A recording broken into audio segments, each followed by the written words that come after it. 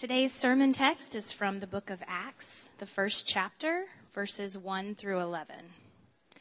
In the first book, O Theophilus, I have dealt with all that Jesus began to do and teach, until the day when he was taken up, after he had given commands through the Holy Spirit to the apostles whom he had chosen.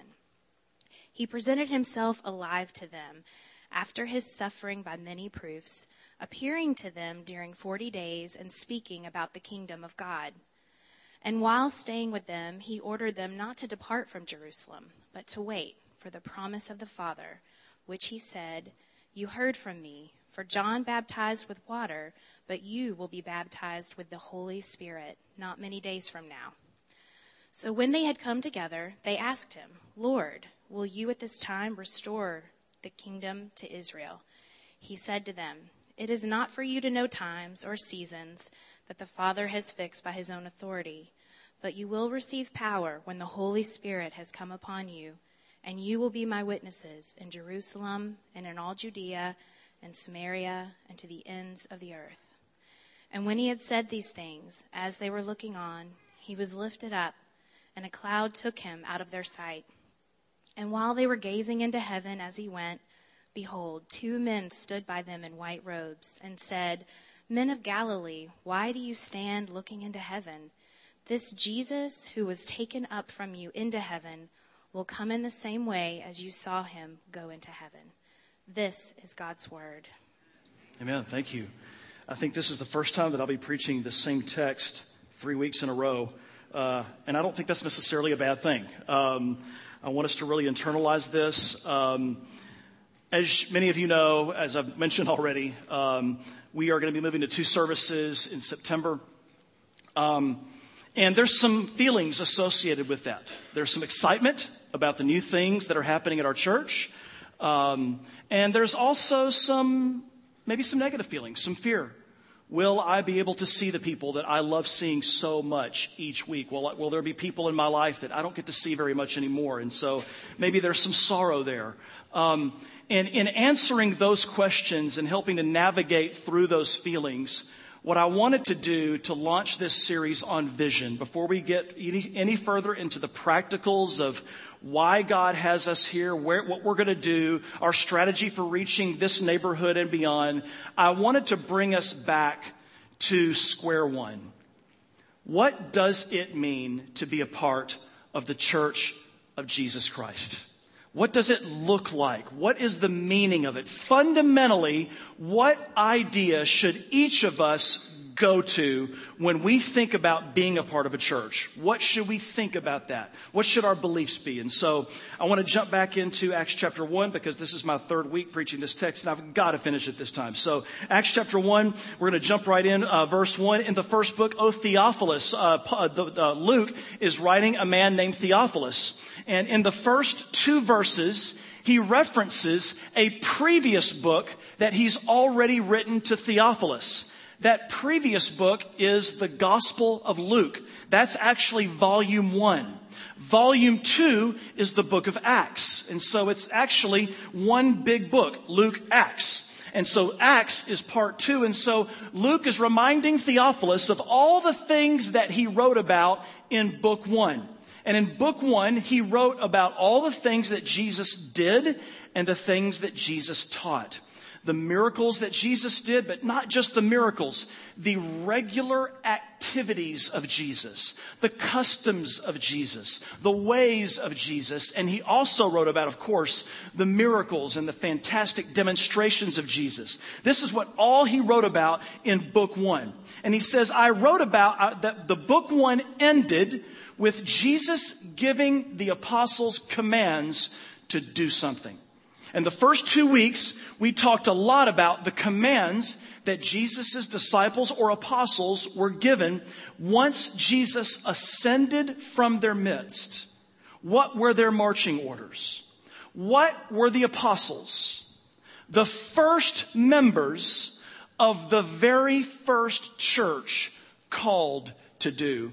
And in short, he said this to them. You can read about this in Luke chapter 24. In short, the responsibility of the church is this: to proclaim repentance and forgiveness to every ethnic group on earth. Now remember, last week we talked about that word for nations. We sang about all nations praising God a while ago. And in the New Testament, what the word that is used there in the original language isn't just sort of an ambiguous, the word nation. It's actually a word that we get our English word ethnicity or ethnic from. The idea is that God wants repentance and forgiveness proclaimed to every ethnic group on earth. And the implications of that are pretty clear to me. God loves every ethnic group on earth. He's willing to die for every ethnic group on earth. And God's goal, His vision, an unstoppable vision, is going to be that one day He will set a table. The marriage supper of the Lamb, the scriptures call it. And every ethnic group will be represented at that table. There will be no ethnic groups that will not be there because they were the wrong color or the wrong creed. Every single ethnic group will be there. Jesus will win. Every nation, every ethnic group, every tongue, every tribe will experience the glory of Jesus' salvation. Anything that is in opposition of that is heresy. Anything that is in opposition of that is not just anti-gospel, it is anti-God. So anyone who says that the marriage supper of the Lamb is only for certain races and certain ethnic groups, and they happen to call themselves Christians, like, oh, some people on the news have been doing this week, they are not Christians. They are not Christians. That is not the legacy that Jesus desires His church to leave. Every ethnic group is cherished and treasured and loved and adored by Jesus. Everyone. Everyone. I asked last week if it was clear. I'm going to ask it again. Was that clear? Okay. I don't know why some preachers won't say that. That's crazy to me. That's crazy to me. It just blows my mind that preachers are afraid to say that. So, verse 3. He presented Himself alive to them after His suffering by many proofs, appearing to them during 40 days and speaking about the kingdom of God. So for 40 days between Jesus' resurrection and Jesus' ascension, for 40 days He was preparing the church for their God-given divine mission on earth, and He preached about one overarching theme: the kingdom of God. The kingdom of God. Now, I know I spent a lot of time talking about this last week, so I'm going to briefly review today. Does anybody remember what the kingdom of God is? Anybody? Whose hair is that? Does anybody remember the rule and the reign of God? You've got a great looking head, whoever that is. So, kingdom of God, the rule and the reign of God. That is the kingdom of God. Okay, now, remember, the kingdom of God is not just an abstract idea. It's not just data. The kingdom of God is a substance. Because the rule of God and the reign of God can only be adhered to if the Holy Spirit has entered into a person's heart and given them affections for the kingdom of God. The kingdom of God is only compelling to people who have been brought to life by the power of the Holy Spirit. It's not just for people who are really smart and brainy. It's not for people who can scientifically figure out the mysteries behind Jesus' teaching. The kingdom of God is for anyone.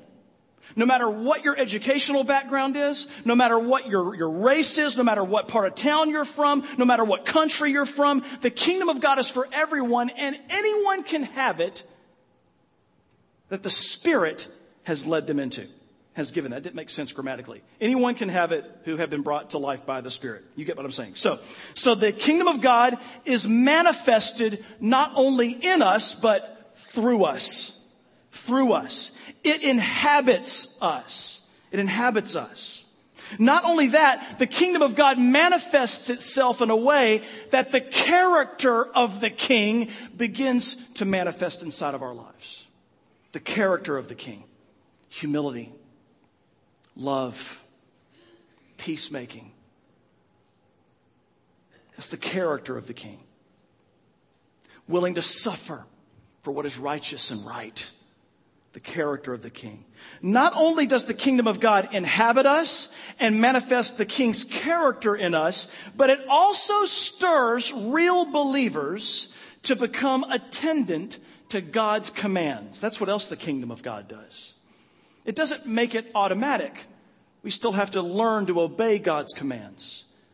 But we have a growing desire and a zeal to obey Jesus, to live for Jesus, to live like Jesus.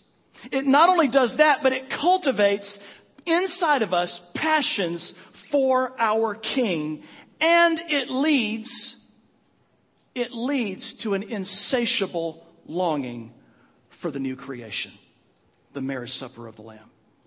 Because it looks at this world and says this world is not as it should be. This world should be different. This is not what God wants. And so we long for the new world, the new creation that Jesus will unstoppably create. These longings, as I said last week, guys, are all gifts from God. They're all gifts from God. You don't strive to get these longings. These longings don't happen because you read the Bible enough. These longings are gifts from God. And I chased that comment last week by saying, putting myself in your shoes, well, how do I get those longings? Exactly. But what do I do? Right. Give me some steps. I know. I know. But just get me started in the right direction. Yeah, I know. It's crazy. But what do I do? Just give me something, preacher. I guess I didn't earn my salary this week. I don't know what to tell you. Because the kingdom of God is, for many of us, in our individualistic, independent, I am the captain of my soul world. The kingdom of God is a call to submit to someone greater than us and for the first time have absolutely no control over that relationship. None. So we are invited into all those questions. We're invited to just carry those mysteries around and go, I don't know what this is all about. I don't know. I can't explain it. It's compelling to me. I want more, but I don't know what to do. Jesus is inviting us to be annoyed by that. He's inviting us to feel angst over that. Angst. We don't like those feelings. We want our questions answered so we can move on to the next phase, to the next section, to the next Beth Moore lecture. We want it all. I love Beth Moore. If she was here, she'd be preaching. But we want answers, clear answers to all of our questions. And we don't like mystery. We don't like nuance. We don't like having to be patient and just let God have his way. This is the kingdom of God, my friends. He's inviting us into this. But he's not just inviting us to be irritated, annoyed, angst, sorrowful. He's inviting us to glory. He's inviting us, as Paul said to the Ephesians, he says, I was made a minister by the Holy Spirit to proclaim the riches of Jesus. The unsurpassing riches of Jesus, he says. He's inviting us into glory. He's inviting us into submitted, powerless, stupefying glory. I'm just being blown by the wind of the Spirit. Wherever he leads me is where I will go. That's life in the kingdom. And these longings are a gift from God. And what is this all about? That Jesus' intent for his people, the church, is so clear. That his people would find our identity in the proclamation and the demonstration of the kingdom of God. This is our identity as a people of God.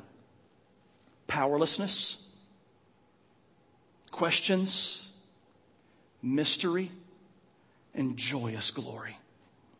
Joyous glory. Now, I want to talk a little bit more about receiving the kingdom for a second, because he continues on here in verse 4. He says, and while staying with them, while Jesus was staying with his disciples, his apostles, he ordered them not to depart from Jerusalem, but to wait for the promise of the Father, which he said, you heard from me. For John baptized with water, but you will be baptized with the Holy Spirit not many days from now. So he lifts up this contrast. John's baptism and Spirit baptism. A baptism of water that John administered and a baptism of the Spirit that Jesus administers. Why does he do that? Now let's remember. Some of you may be well aware of the story of Israel, the story of the church, and so this is like Sunday school to you. Some of you may not know it all.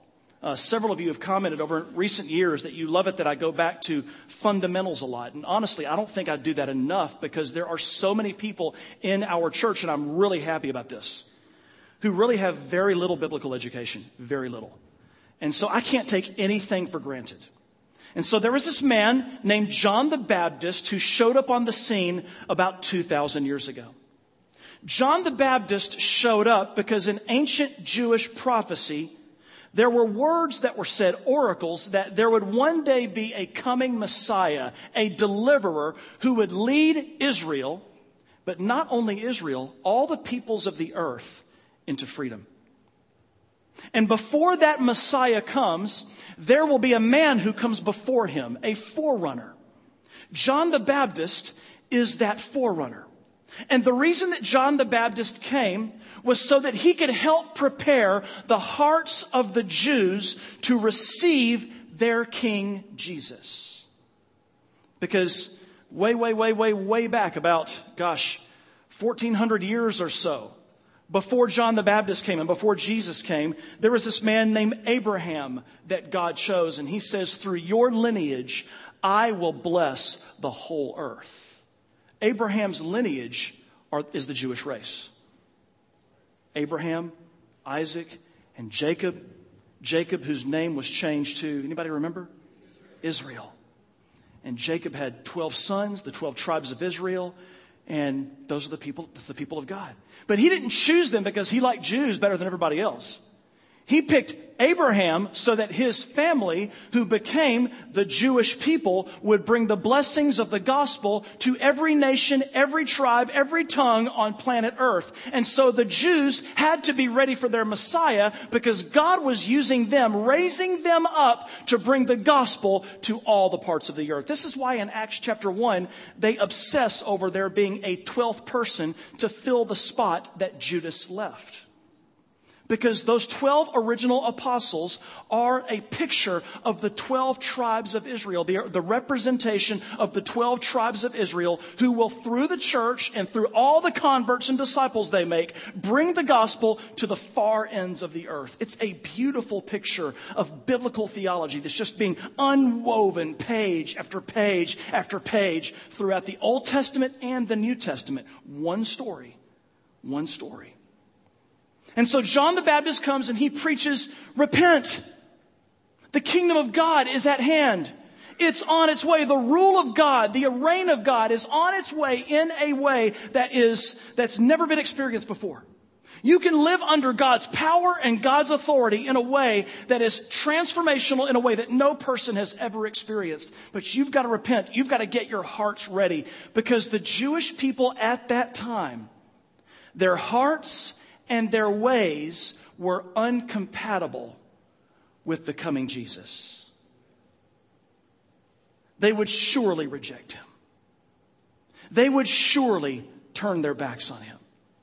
They would surely not recognize him as the long-awaited Messiah.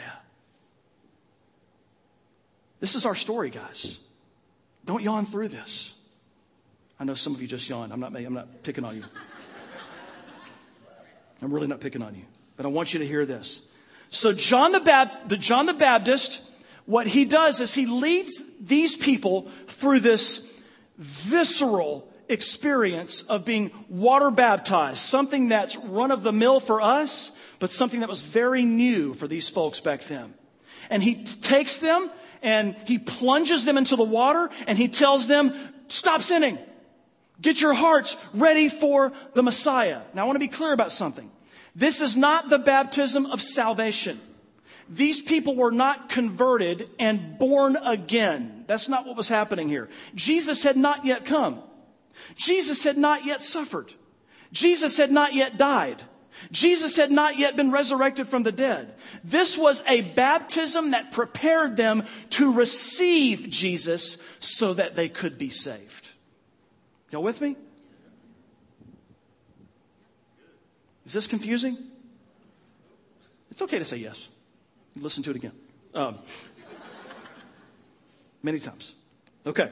I'm doing my best to try to tease this out because so many of us don't get this stuff. Okay. So the only way to receive Jesus, the Messiah, was to first recognize the depravity of their brokenness. You got to start there. Now, I want to talk about that for just a minute because that's something that we have lost in our world. We're losing this. In C.S. Lewis is my favorite author. I cannot get enough of him. Every time I look at the front of one of his books and see like the Problem of Pain written and published in 1940, and I think that he died just a little over 20 years after that, I feel sad. I love that man so much. He was taken away from us too soon in God's providential timing. But man, I wish I could have a few more books of his. But C.S. Lewis, one of the great defenders of the faith, a prolific author in the 20th century. In his book, The Problem of Pain, he talks about the loss of our feelings of shame and guilt and how bad that is for us, for our culture. He's lamenting that. He's complaining about that. He says, even 2,000 years ago, the early preachers of the faith could take that for granted. Because even the pagan cultures that they preached to, they all had their unique and deeply flawed systems and rituals and sacrificial systems that helped them to face something that all people believed that they had, guilt. Everybody knew that they were guilty. Today, it's different. Many of us don't feel a lot of guilt today, and when we do, we quickly try to extinguish it or suppress it because that feeling is synonymous with something that's wrong, and we don't like to feel that. We don't like to feel that. There is a belief today that everyone who is born inherently good. And that if there are any impairments that we have in our soul, it's not because we are inherently impaired. It's because something bad happened to us. And so what we need is not repentance from sin, but it's healing from brokenness. Now, I believe that we all need healing from brokenness. I don't see these things, I'm not trying to create a false dichotomy here. We all need healing from brokenness. The brokenness and the impairments that we carry around, many of them have been given to us by people who harmed us. But every one of us, Christian scripture teaches us that we were born in a state in which our hearts were averse to God. We've got to hang on to that. I love how the sun's just brightening the room up. Here, keep thinking about the eclipse, and I'm like, is that the day Jesus is returning? I don't know. So, you would think by all the craziness around it. So, okay, totally irrelevant aside on my part. So there's this assumption that we are born really, really good people. And so what's happening is that over the years, shame and guilt, the feelings of shame and guilt are becoming an endangered species. And that's bad. And so C.S. Lewis, writing 70 years ago, is complaining about this. I wasn't aware of this 10 years ago.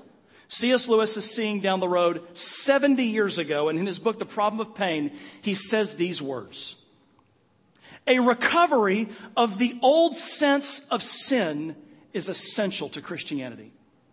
Now, what he doesn't mean there is the calloused, hardcore, fundamentalist preacher that you grew up with who preached fire and brimstone. That's not what he means by a recovery of the old sense of sin. He's talking about the idea that stretches back throughout human history that we are broken, that we are sinful creatures, that our hearts are opposed to God. What was preached in the first days of the church. Everybody okay? If your neighbor's sleeping, slap him in the face. Wake him up. Okay? Do that. Just look at your neighbor and just smack him in the face. Okay? I know this feels like a lecture, but guys, bear with me, please. This is huge. A recovery of the old sense of sin is essential to Christianity. And Lewis goes on to say this: Christ takes it for granted that men are bad. He just knows they are. And that includes women too. Men and women are bad. He takes that for granted. And he says this: until we really feel this assumption of his to be true, we are part of the world that he came to save, but we are not part of the audience to whom his words are addressed. Are you hearing this? Without a healthy sense of shame and guilt for my sin and your sin, we might hear Jesus' words, but he's not talking to us. He's not talking to us in the sense that we can enter into the kingdom because we don't feel like that's applicable to us.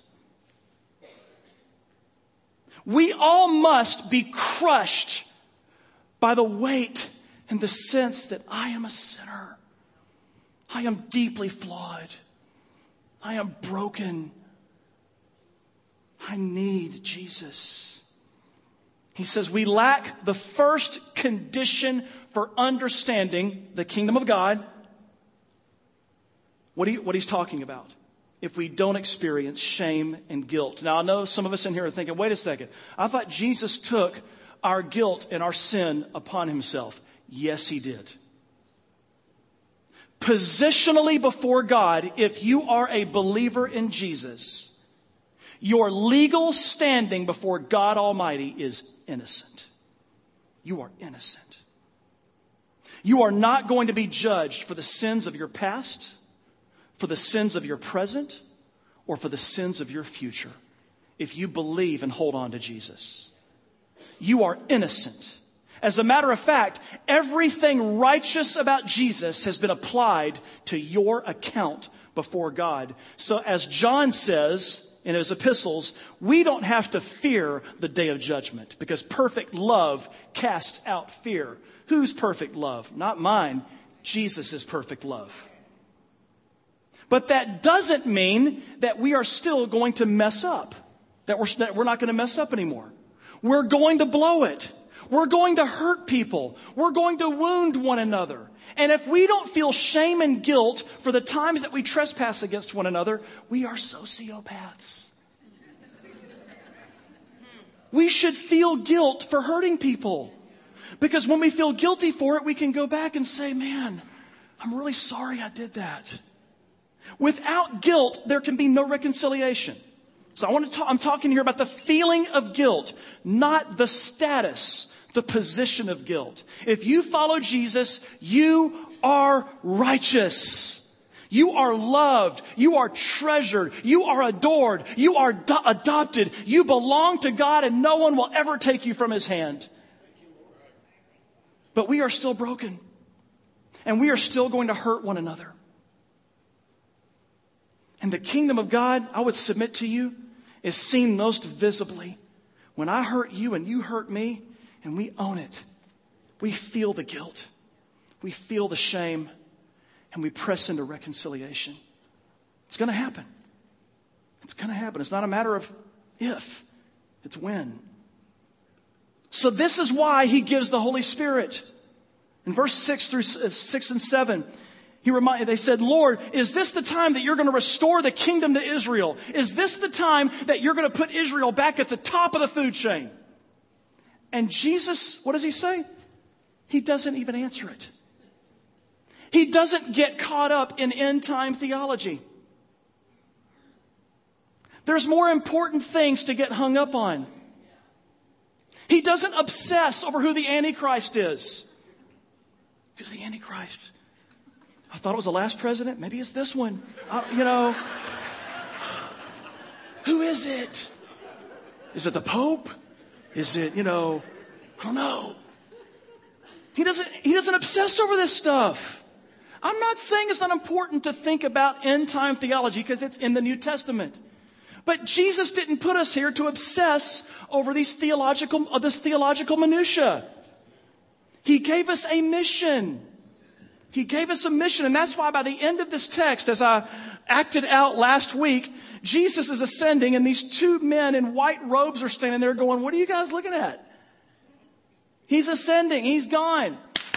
Get busy. Get going. So get to Jerusalem. Let's pray. Let's wait on the Holy Spirit. So that what? So what? What does it say in verse 8? You got a Bible right in front of you. It's our Acts 1, verse 8. What happens? The Holy Spirit comes upon you. Oh, there it is. Look at that. Did you know we put verses on the screens? But you will receive power when the Holy Spirit has come upon you, and you will be my witnesses in Jerusalem, Judea, Samaria, and all the ends of the earth.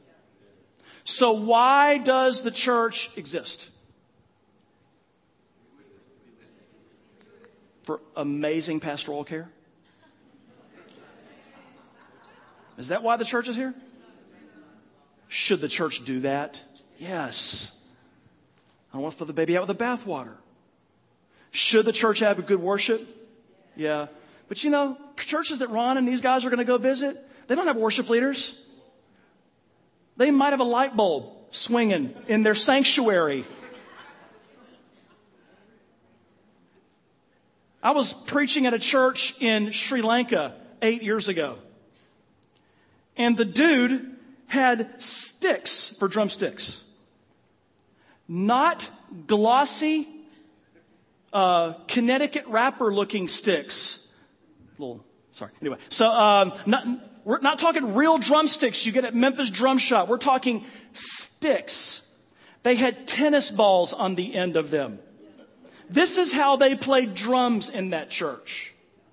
And if you go to a Christian conference in America, they'll tell you there's no way you can build a church with that. That's a crummy drum set. You got to have good drums. If you're going to break the 200 barrier, you probably ought to move away from sticks and branches to drumsticks. That's also in Augustine's, I think, the City of God.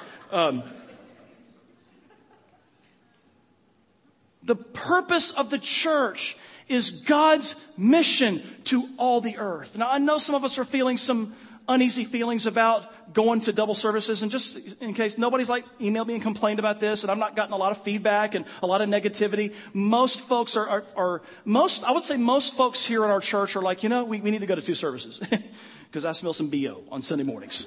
We ought to do this. And I think it's time because most of the folks that I'm talking to are telling me, we need to go to 2 services. We just need to. We're making space for our new friends. Friends we don't know yet.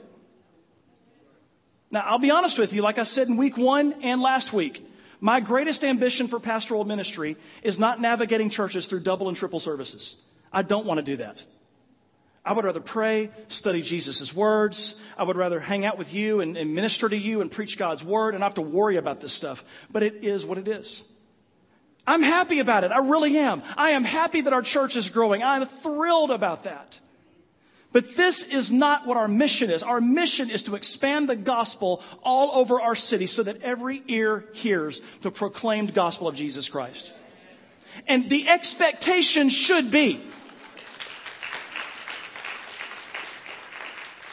I feel like I'm giving the State of the Union address. The expectation should be that as people are coming to Jesus, that we are making room for them so that we can worship together. That's where we're going. This is part 1 of this series. Now, I want to talk for a moment about the Holy Spirit who was given to every believer. Every believer. We have got to move from theology to life. Because if those disciples who hung out with Jesus every single day for 3 years, you would think there's nothing else that they need. They are ready to take the world by storm. Jesus said, no, wait in Jerusalem until the Holy Spirit has come upon you, because you can't do this without the Spirit. And so implied in all of Christian living is this: I can't do this life without the Holy Spirit. I can't. And so I need to be growing in intimacy with the Holy Spirit. Right? Right? Right? I'm talking to the 5 rows in the back. Right? Right. I see you. I see all of you back there. Okay, right. We all need to develop a growing intimacy with the Holy Spirit. Not just even to proclaim the gospel of Jesus and be effective missionaries in our culture and in our city, but so we can live for Jesus. So we don't sell out and compromise at work and our relationships. So we don't marry the wrong folks. So we don't make terrible decisions with our finances. We need to depend on Jesus and rely on Jesus so we don't blow it. We need Him. And so here's where I can give you some practicals, and I'm going to close with this today. Every believer has been given the Spirit upon conversion. The only way you can be saved is that the Spirit gives you affections for Jesus. You didn't come up with those affections on your own. The Holy Spirit did that. Every believer must rely on the Spirit. But this brings up the question. We are living in a secular society that is totally unfamiliar with spiritual things. Did you notice that none of the people in Scripture ever said, okay, when you pray, here's how you do it? I mean, Jesus said, here's what you say.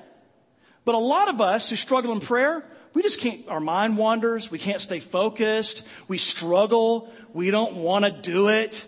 Jesus didn't have to deal with that. The early apostles didn't have to deal with that because they were talking to a culture that was very spiritual. Good or bad, very spiritual. And so for a lot of us, we feel a lot of guilt and shame because we don't pray good enough. Now that's when guilt and shame I don't think is appropriate.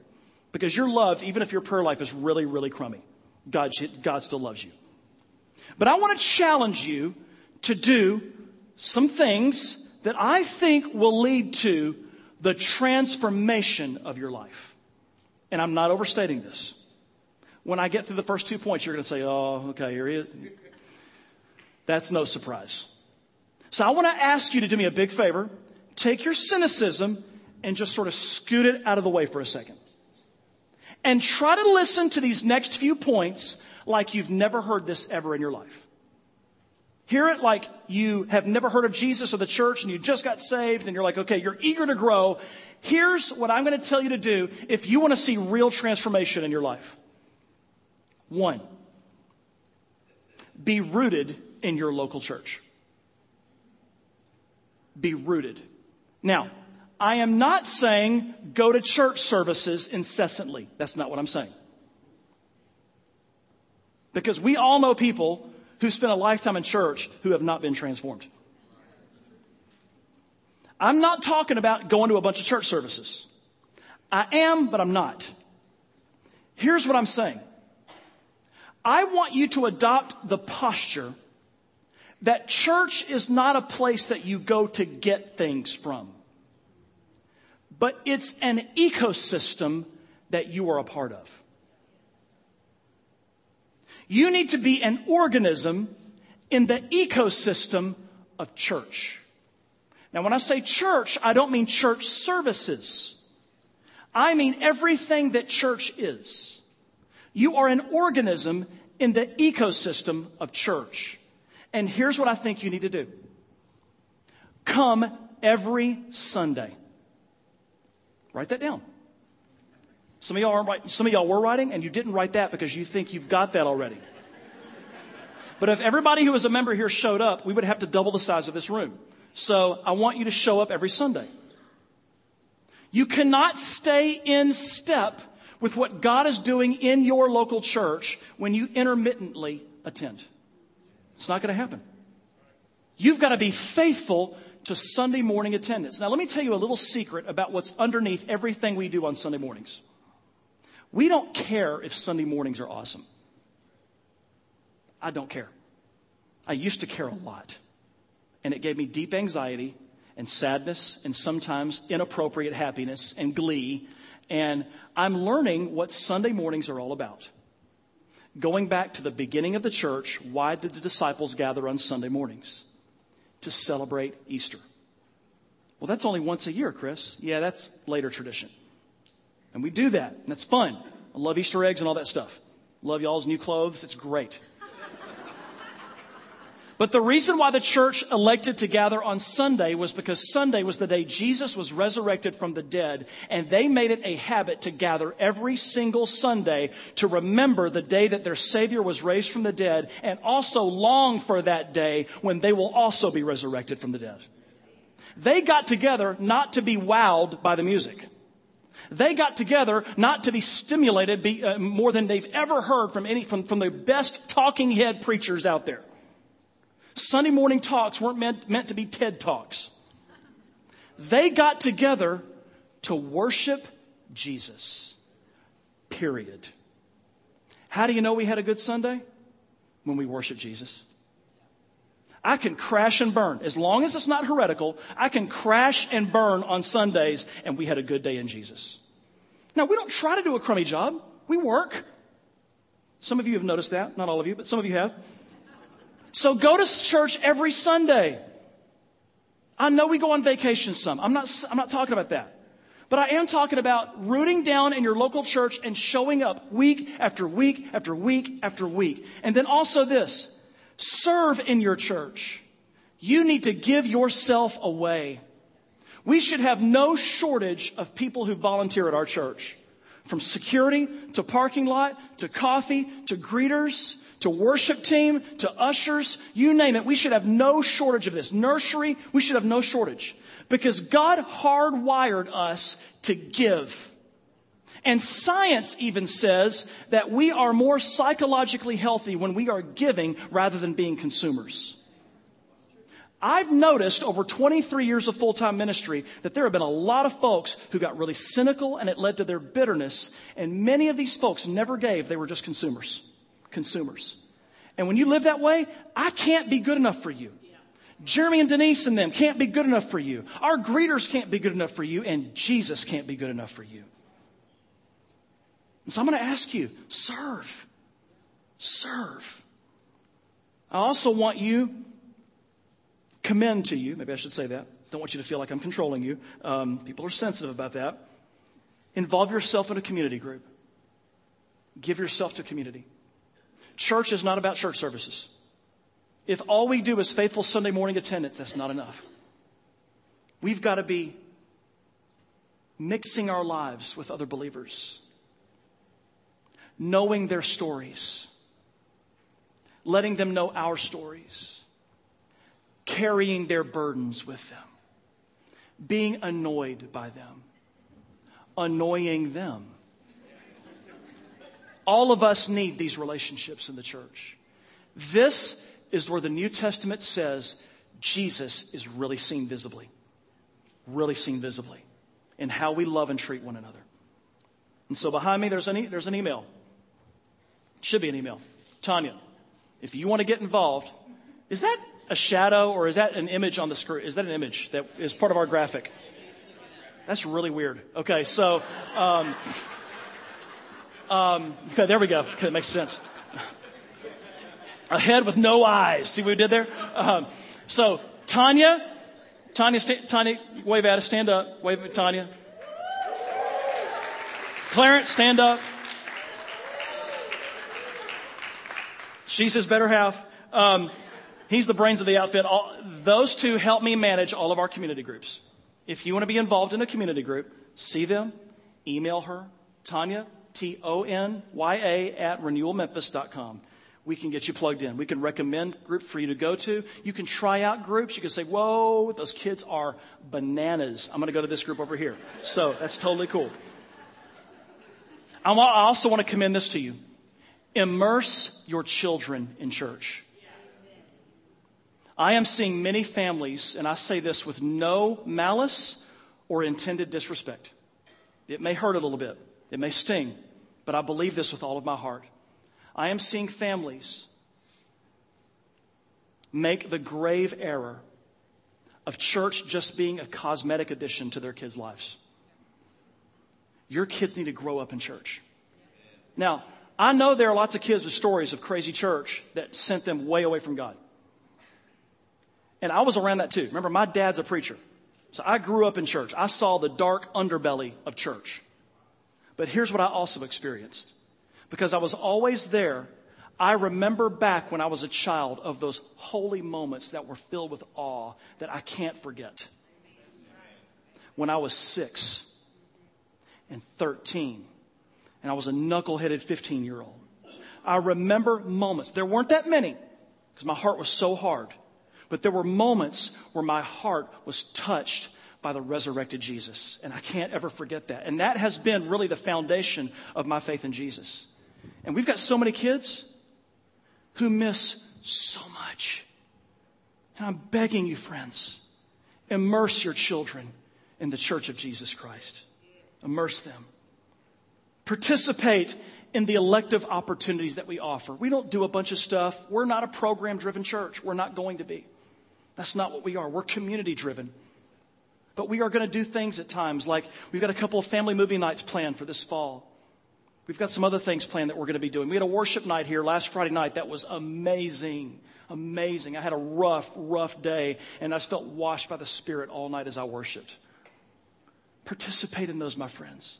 No condemnation if you're not there. You don't have to apologize to me Sunday morning if you miss a worship night. But I'm telling you, give your life to the church. And last thing, be patient. Because transformation, most of the time, is not going to be this ecstatic experience at the end of a church service.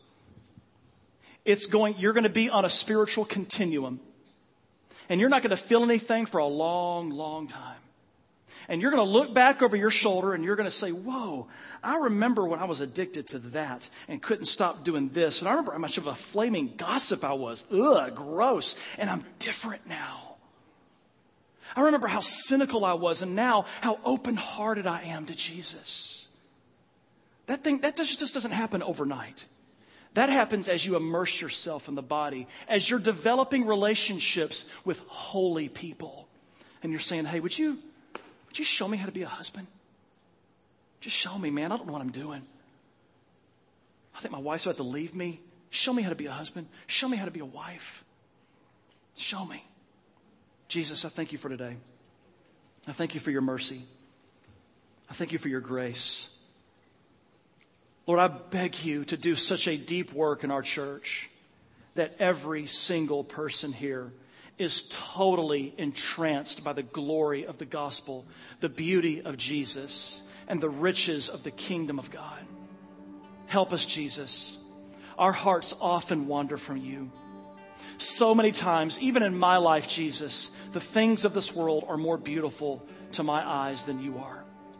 And you are so merciful and gracious to draw me back to you. Help us, Jesus. We are all sojourners in a very broken world. God, I pray for those people who are bearing heavy sorrows right now. Lost jobs, sick bodies, broken hearts. I pray, Jesus, that you would give them a strong sense that you are with them because you are. Help them to really believe that you love them and cherish them and they are not far from you. It may feel that way, but they are not far from you. I bless your saints in the name of Jesus. I thank you for them. In your name, amen.